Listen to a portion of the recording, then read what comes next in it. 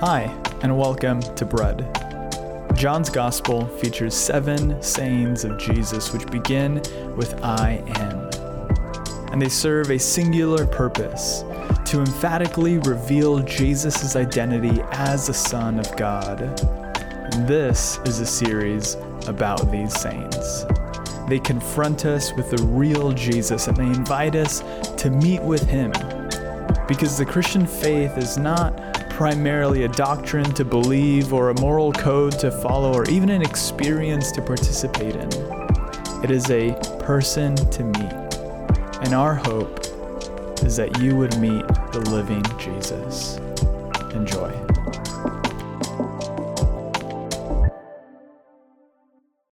This is the second in our series on the I am statements of Jesus in John's Gospel.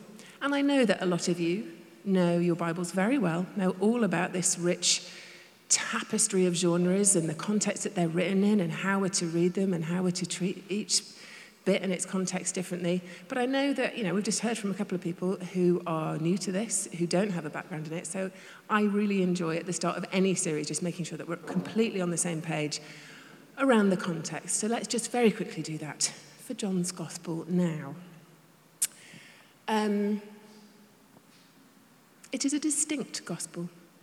It's different from the other three in a number of different ways. It was written in a time of increasing friction in the early church between Gentile believers and Jewish believers, in a time when both camps were being persecuted newly and increasingly under the Roman Empire, probably between 90 and 100 AD. But as it accounts for itself, it's written by an eyewitness, so sometime later. So the sense that we could have of somebody really ruminating on their experience, spending a whole lifetime ruminating on their experience of knowing Jesus, human Jesus who walked the earth. Its content is unique. 92% of what is in John's Gospel isn't included elsewhere. It doesn't have any parables, for instance.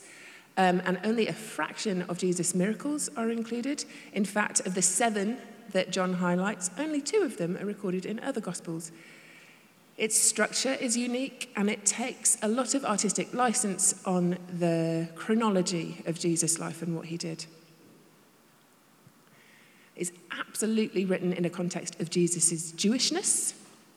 All of the sayings that we're going to look at, there, you've got the series weeks up there. All of the sayings that we're going to look at are direct references to Old Testament events and prophecies. And John connects his ministry to Jewish festivals in a timeline that, again, it doesn't necessarily align up with what we know of the Jewish calendar and the order in which other Gospels put things in. He was writing to a primarily Gentile audience, churches started by Paul in Asia Minor.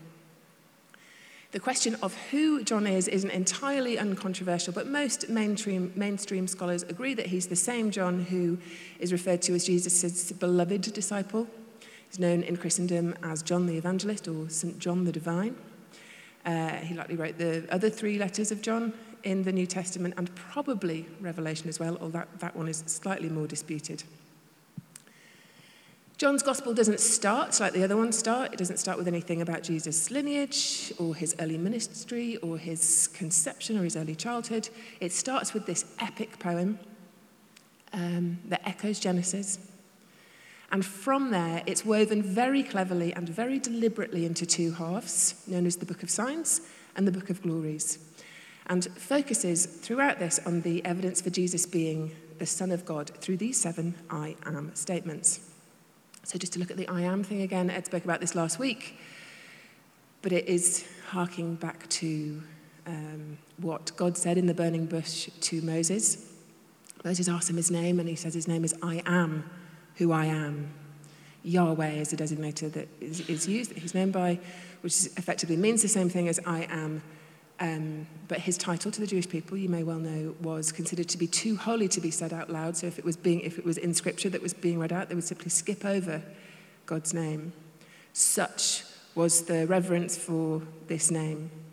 Too holy to be in the presence of, And yet here Jesus is on the pages of John's Gospel saying, I am, right in front of you, outrageously, unquestioningly identifying himself as God. So there are 7 I am statements, all pertaining, as I said, to Israel's history and expected messianic future. There are 7 signs. Like I said, 7 miracles are included. And John also includes 7 titles of Jesus when he's first introducing him in chapter 1. 7 being the number of perfection and completion. So John is sort of making the perfect claim, giving the perfect evidence for the completed work of God on the cross.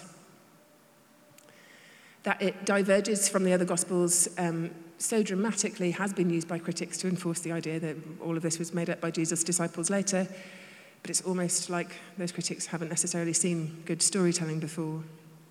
Because John, as an eyewitness, crafts his account masterfully with an explicit purpose in mind that we can find at the end of the book in chapter 20. It says this: Jesus performed many other signs in the presence of his disciples, which are not recorded in this book. But these are written that you may believe that Jesus is the Messiah, the Son of God, and that by believing you may have life in his name. John believes that the Jesus you and Christians for the last 2,000 years, the Jesus that we can read about in this book is alive and can change our lives forever. You may have life in his name is not bios. It's not the Greek word for being alive, the sort of sense of having a heartbeat, an existence in a physical body. The word John uses throughout his gospel, when he says things like, in him is life, he is life, life that was the light of all mankind, the bread of life from today's reading. This is the word Zoe, divine life, uniquely possessed by God, eternal, breathed into us by God, the God of the universe, life that we are made for, full of love life, full of joy and energy and bounty and harmony. Which definitely resonates with those words, doesn't it, from the prophetic words from this morning. When I was sitting down to write this talk this week, I had a moment of, standard self-loathing that most writers are very familiar with. It starts with "this is terrible" and it goes to "everything is terrible" and lands firmly with "I am terrible." And it is just the process I have come to expect and accept it. And I have also learnt some great coping mechanisms for this inevitable piece of writing anything. I highly recommend a mindful meditation practice if you don't have one. Not just because of what the science says about sort of how it takes us out of one space of our brain and into another one, but also because, in my experience, aside from incredible spirit-filled worship like we get to experience here on Sundays, we can't do that every day, can we? It's probably put a little bit too much pressure on the band. This is the way that I find that I can just get out of that frantic frequency of my brain and get into the frequency of my brain where I'm most likely to hear the Spirit. And it just is as simple as it sounds if you don't do anything like this, of just breathing in for 3 and breathing out for 3, keeping your focus on your breath and then just coming back to your focus on your breath if it goes to anything else.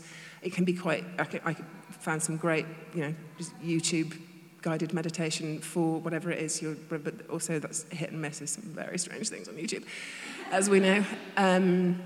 But also just as simple as in with the Holy Spirit and out with this, this gross stuff that my thoughts are full of at the minute. It really, really does dramatically help. I promise you, if this is speaking to writers in the room, I know there's a few of us, highly recommend it.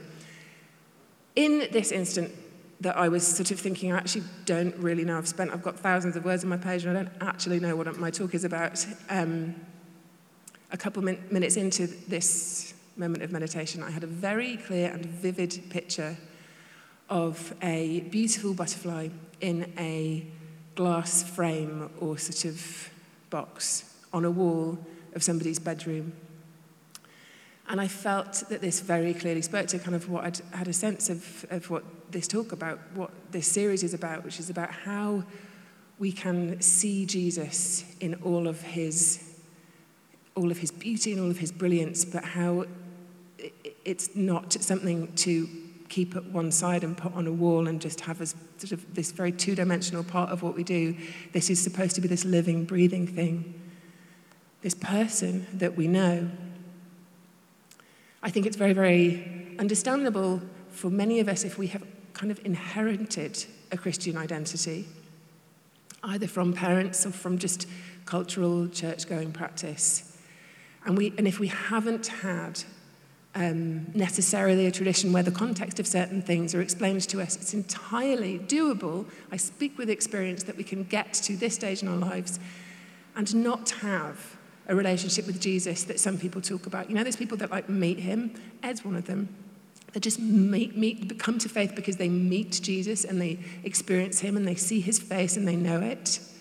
If we haven't had that experience of this, if we're doing this because we kind of, this is who I am, I go to church, this is what I'm supposed to do, I wonder if there are some of us who haven't ever stopped to ask ourselves what Jesus' face towards us looks like.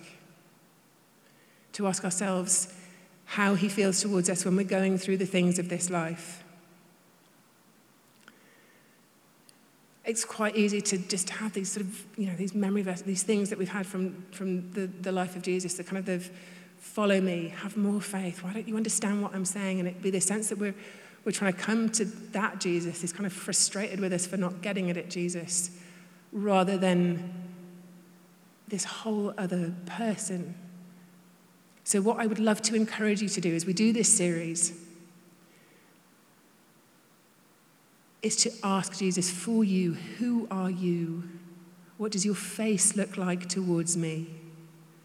What does Zoe life mean for me?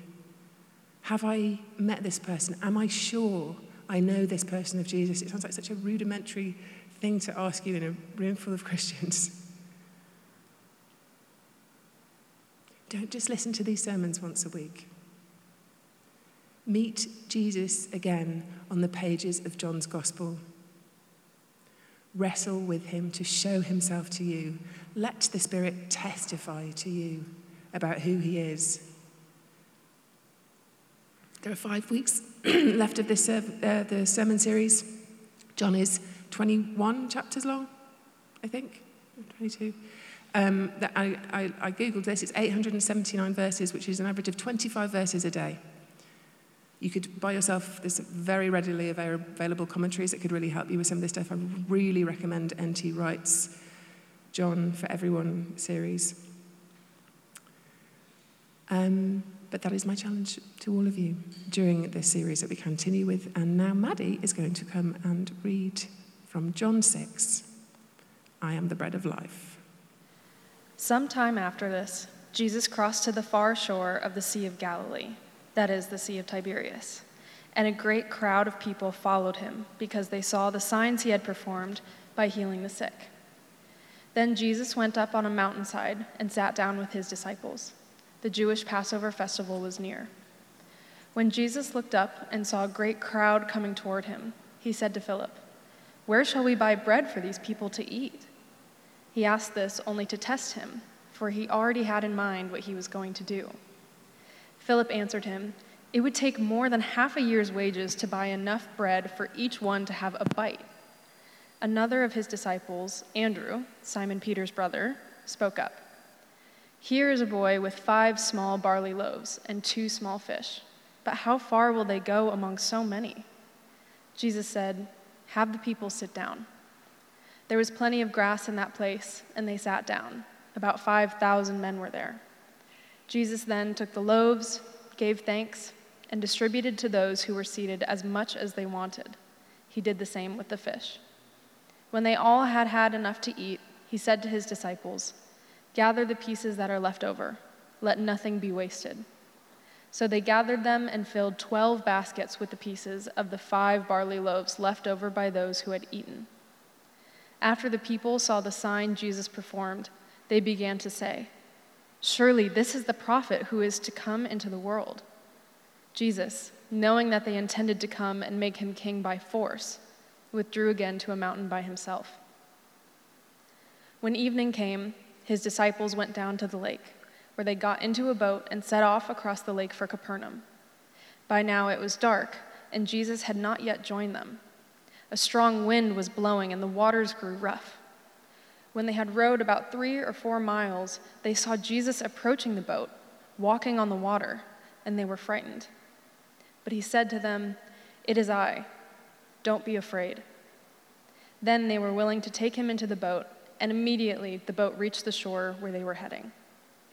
The next day, the crowd found him on the other side of the lake. They asked him, "Rabbi, when did you get here?" Jesus answered, "Very truly, I tell you, you are looking for me not because you saw the signs I performed, but because you ate the loaves and had your fill. Do not work for food that spoils, but for food that endures to eternal life, which the Son of Man will give you. For on him God the Father has placed his seal of approval." Then they asked him, "What must we do to do the works God requires?" Jesus answered, "The work of God is this, to believe in the one he has sent." So they asked him, "What sign then will you give that we may see it and believe you? What will you do? Our ancestors ate the manna in the wilderness, as it is written, 'He gave them bread from heaven to eat.'" Jesus said to them, "Very truly, I tell you, it is not Moses who has given you the bread from heaven, but it is my Father who gives you the true bread from heaven. For the bread of God is the bread that comes down from heaven and gives life to the world." "Sir," they said, "always give us this bread." Then Jesus declared, "I am the bread of life. Whoever comes to me will never go hungry, and whoever believes in me will never be thirsty."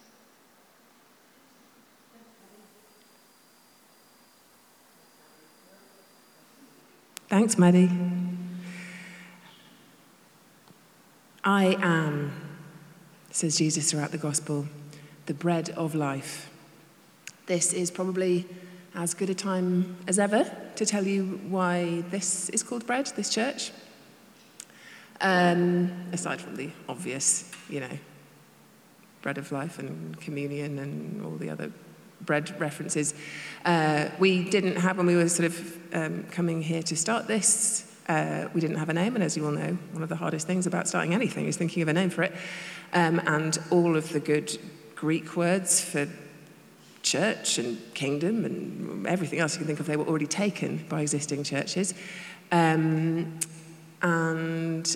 also, there is a sense that we do really hate to be predictable and expected. It's a little bit of a weakness that Ed and I have.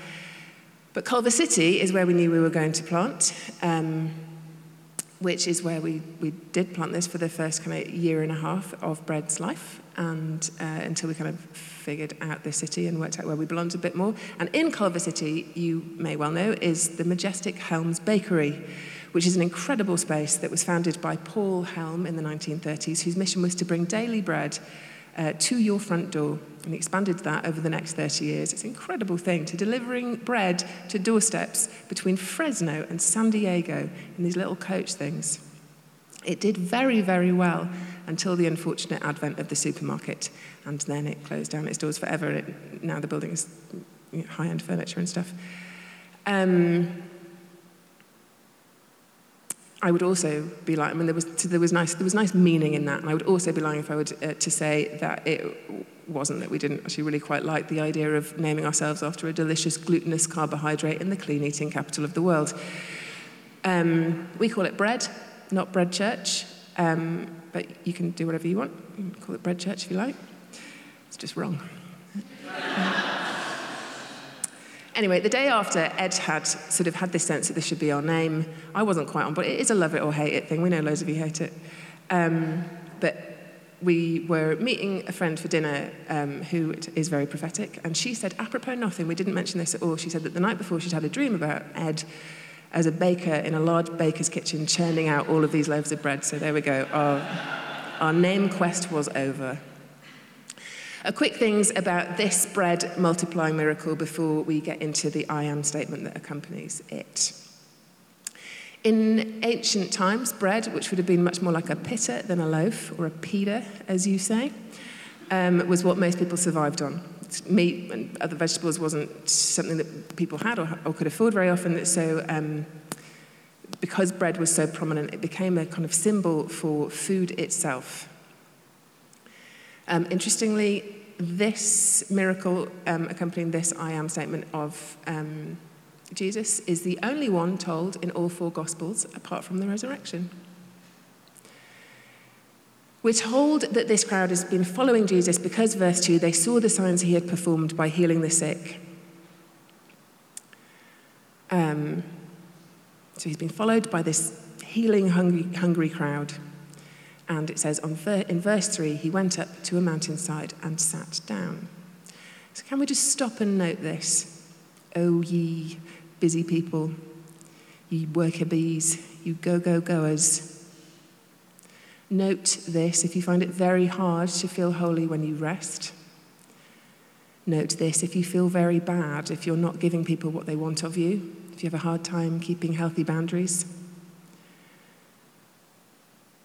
Who kind of only know how to feel Christian when we're meeting everyone else's needs. Stop and metabolize this truth. A crowd of people with their sick are following Jesus, and he goes away and sits down with his friends. Just imagine that, how you'd feel if you'd walked a really, really long way with your sick relative to get healed. And then you see this healer guy, not healing people, just sitting there on the floor, having a chat with his friends.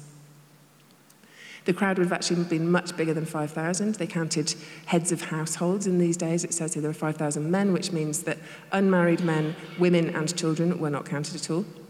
So it's probably more like 10, 15, 20,000, your average small stadium crowd, all hoping to see signs. And there's no sense here that they're doing that kind of churlishly. There's nothing to suggest that they were wrong to be chasing the miracle man. They have sick amongst them. They have very, very limited medical options. And this man is healing people. Of course they're following him. But if you want to see the subtext of John that he labors over and over and over again in this book, look what Jesus does over and over again. The number of times he goes off by himself to pray, even though he is full of the Spirit, in perfect relationship with his Father, the number of times he needs to withdraw to be alone, to recharge. The number of times he is not dissuaded by the inevitable upset of people around him who want something else. It's something we look at in the Boundaries course, but there's such a phenomenal difference between the idea of hurting people and harming people. Even if we're being our most Jesus-like, people can still be hurt by us. And for those of us that struggle with this side of sort of attachment disorders, it's something really, really important to meditate on in the life of Jesus, and it's all here throughout John. I've had to do a lot of work on this one as a church leader because I do so hate it when people are upset with me. And it turns out it is completely unavoidable.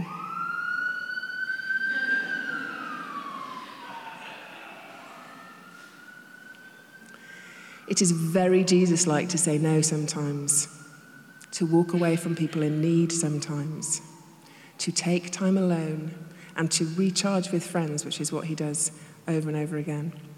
Okay, moving on. Jesus sees the crowd who have stayed out, who are following him, and he sees that they're hungry, and because it's past dinner time, and they need something to eat. In Mark's version of this miracle, it says that Jesus looked on them and had compassion for them.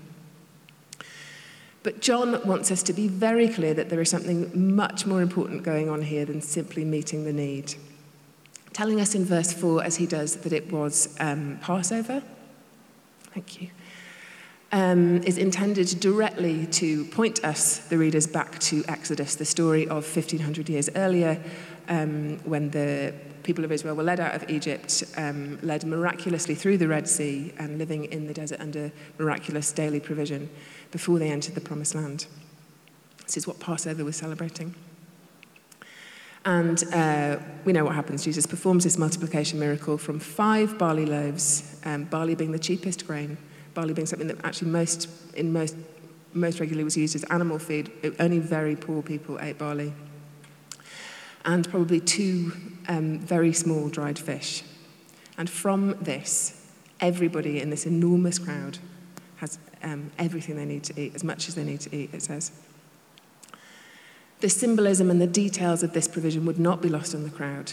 2, the number of fish being the number of the stone tablets at Sinai. 5, the number of loaves, like manna, being the number of books in the Torah. Bread was in fact a word used by rabbis in that day to sort of synonymous with law. 5 loaves of bread is a very significant thing, as is 12, the number of leftover baskets, being the number of tribes of Israel. Wouldn't ever encourage you to take Hebrew numerology too far, but these are symbols and numbers that would have been known to those people, to a Jewish audience in that day. This sign is not just a display of Jesus' miraculous power, not remotely. Just like in the next bit of the story that Maddie read, Jesus walking on the water isn't just a sign of his power over the elements. That's a messianic reenacting of Jesus parting the Red Sea as they're on their way to the Promised Land. The feeding of the thousands in Galilee points to the miraculous feeding of the people in the desert with the manna.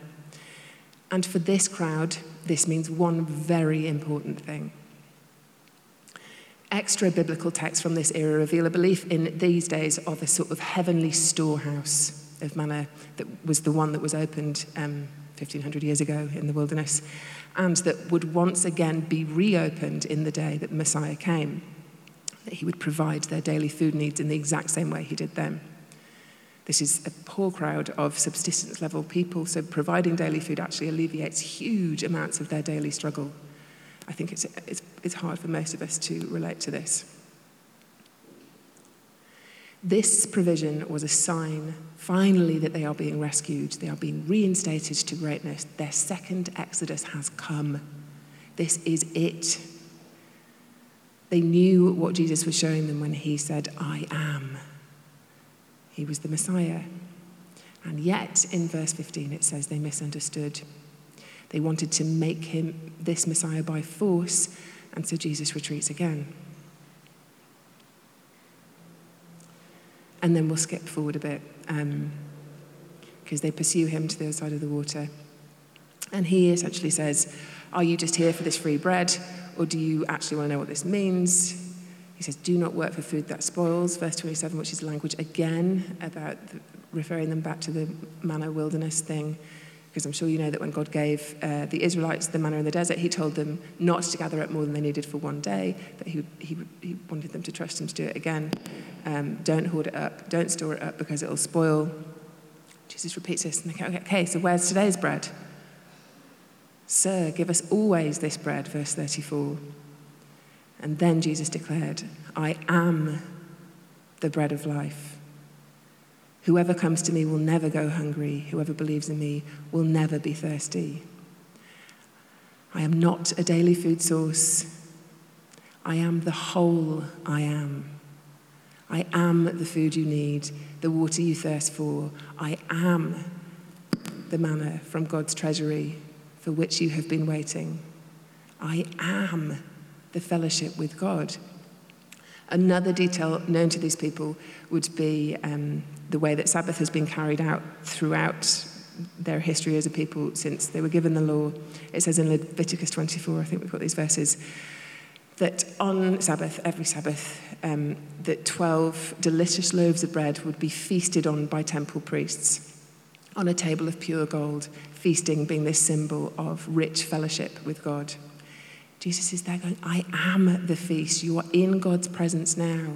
I am the beginningless, transcendent God, infinitely exalted above the world and the universe, upon which everything that has being depends.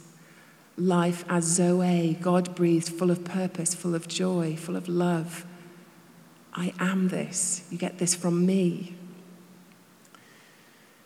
And I think what is a subtle thing that's important to note here is that it isn't that Jesus is saying he doesn't care about our bios life needs. He has, of course, just provided them with earthly bread.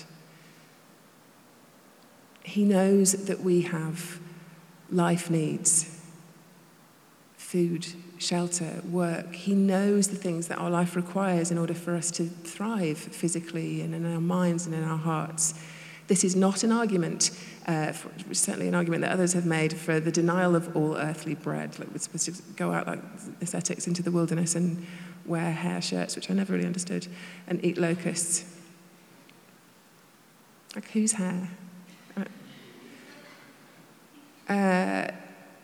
What Jesus is very clearly saying is that all of that, all of those things, some of them great and beautiful, some of them terrible for you, some of them value neutral, all of that, though, is food that spoils. They will not give you the sustenance you really need.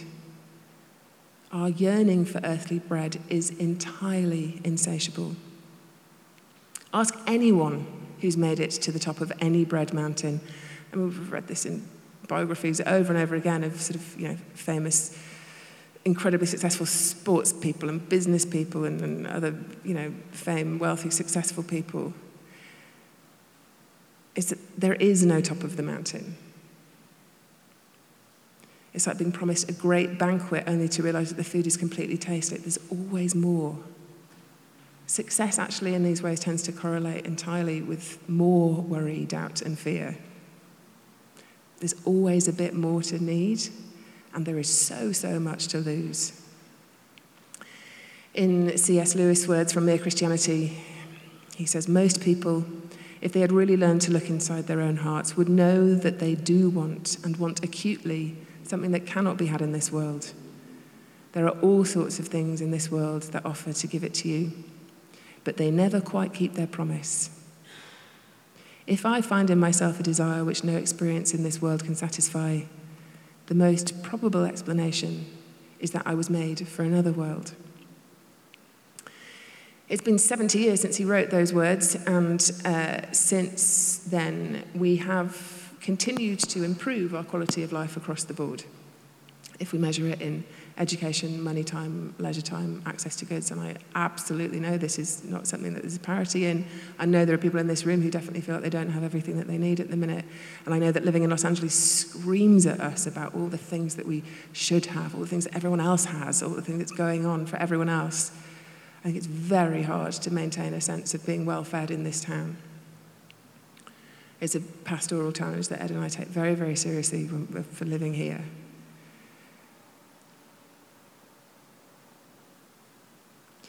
The point about quality of life is that across the board, we're improving in all of these things. But if you look at any metric of societal frequencies of worry, sadness, anger, these things have been steadily rising along with our quality of life since they've recorded records of these things. The quality of life is better, but we're experiencing more sadness, more worry, more anger than ever before.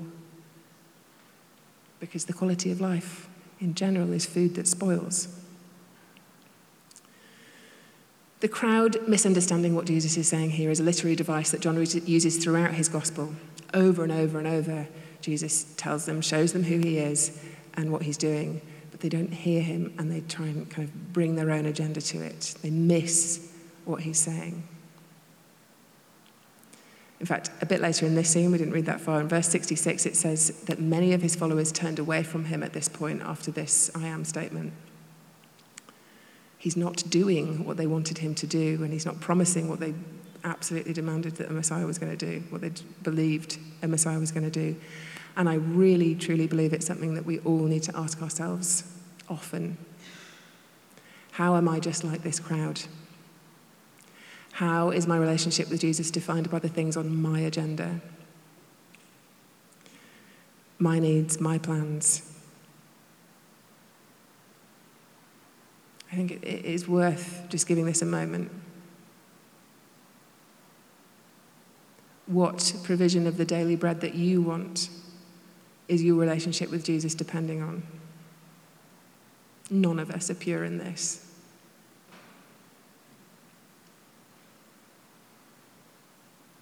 Jesus says, my being here is not about the provision of the things on your agenda.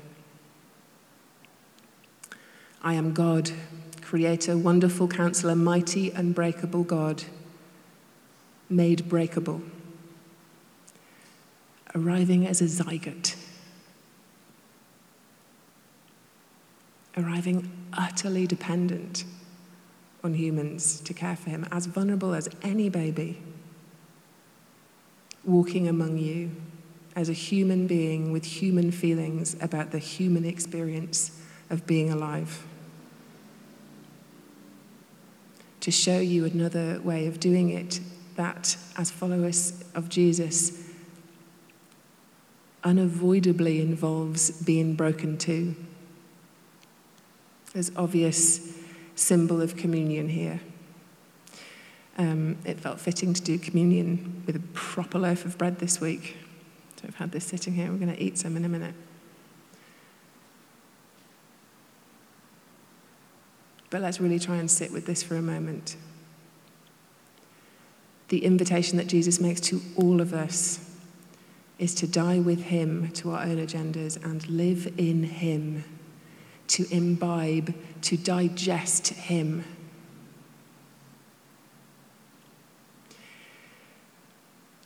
It's a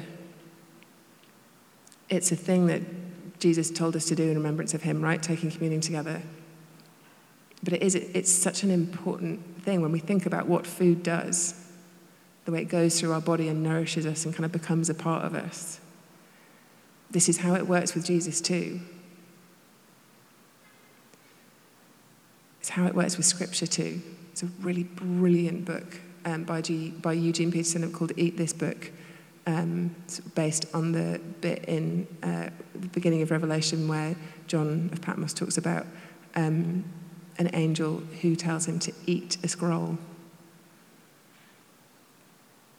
Jesus and following Jesus means he is part of us. He becomes part of us. We break the things that are on our agenda, and in exchange for that, we give him the life, the fullness of life that only he can offer. The thing that doesn't spoil. And do we not want that? The sharing in the healing, the complete peace in the middle of a storm, joy even in suffering, being full of the Spirit, having hope for the future, having grace for difficult people, the ability to forgive people, all the things that Jesus is, the ability to step out of the individualistic soup, the very lens that we see the world through in this culture. And like Nellie was prophesying, being part of this story that's so much bigger than we can even imagine. And to celebrate, this ability to celebrate abundance before we see it, like Shauna was saying. Made new every day. The ability to leave all the insecurity behind. I mean, those words just spoke so perfectly to this picture of it.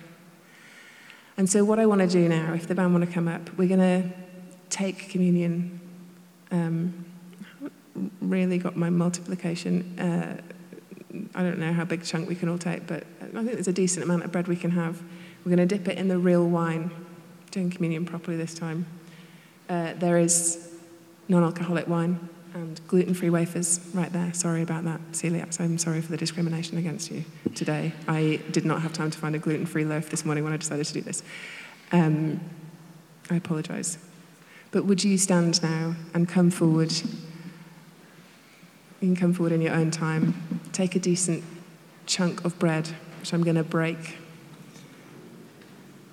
and invite Jesus to reveal himself again to you now.